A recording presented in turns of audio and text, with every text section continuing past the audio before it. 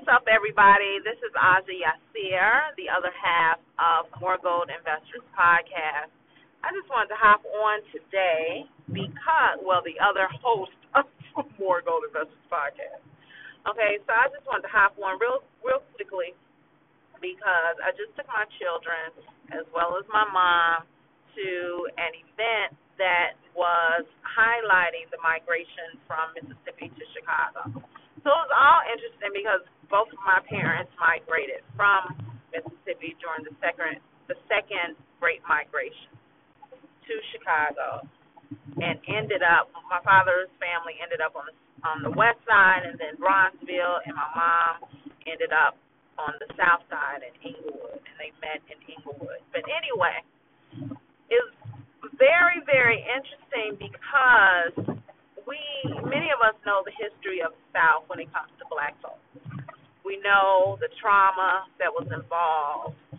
But while I'm sitting there, my mom mentioned that they're just talking about the negative aspects of Mississippi. So she started giving some positive aspects of Mississippi about how she and my father bought acres down there, and now my father passed away, but now she has a timber farm. So trying to give some motivation for people to buy property and just farm, get back to the land. And she said that I should mention what my family does out in Indiana as urban farmers. So I mentioned that briefly. But it made me think during the conversation with all the negative talk that they were talking about Mississippi, even the music that was being played. Nina Simone, Mississippi Goddamn, and some more songs about Mississippi and the strife that happened in Mississippi. And I'm not saying that strife didn't happen, because it certainly did. As a matter of fact, my father's side, they migrated to Chicago because there was going to be a lynching. So my uncle was going to be lynched. So my father, he was elementary age, and he had about seven brothers and two sisters at the time, and so everybody came up to Chicago. And I guess I can give that history a little bit later, but that's not necessarily what I'm talking about, what I want to talk about today. I want to talk about the fear. Like Shay has mentioned fear when we have spoken about Gary before, how some people are afraid to come to Gary. And we talked about that, as a matter of fact, on our last episode when we were interviewed by Dr. Lauren Meeks on Confessions of a Melanated Queen. Now, some people are afraid to come to Gary because of what they hear and what they've heard about Gary. Some people are afraid to invest in Chicago because of what they hear and what they've heard. And it's the same thing with Mississippi. Many of us are not returning to our land or going south to buy land because of what we've heard about Mississippi, what we've heard about racial strife, what we've heard about the Klan and the trauma and the traumatic experiences that took place in Mississippi. And in many cases still take place today. But look, we're still living in environments of trauma. There's a lot of trauma going on in the Midwest, Chicago, wherever you are. There's trauma enacted against black people or indigenous people. There's just trauma enacted against us everywhere. But when we talk about the South, many of us are afraid to go south. So we're not buying property in the South because of fear. And like Shay has mentioned before, many times there's a reason why that fear is instilled in you, because if that fear is instilled in you, then you won't be motivated to act. And I'm not saying ignore history. I'm not saying that. And as I'm speaking, it also makes me think of my father, who was very active politically and economically, very, very active. It makes me think of him. He had this lynching book, right?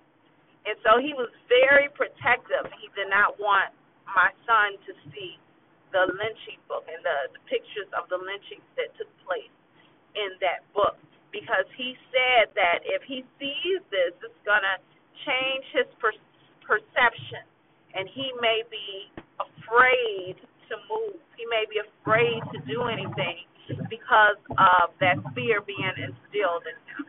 I didn't necessarily agree with that, because I think that our children need to know, but now I have an understanding of what he was saying.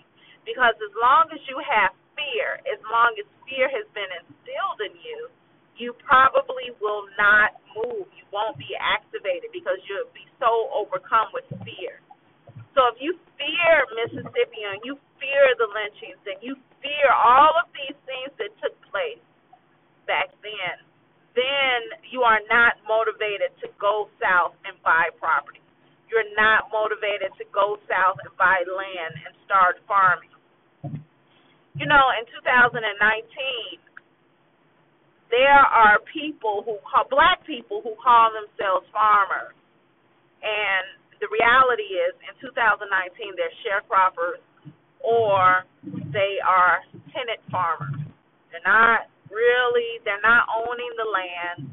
They're renting the land. They're borrowing the land. Somebody else owns the land. Therefore, you don't have any power.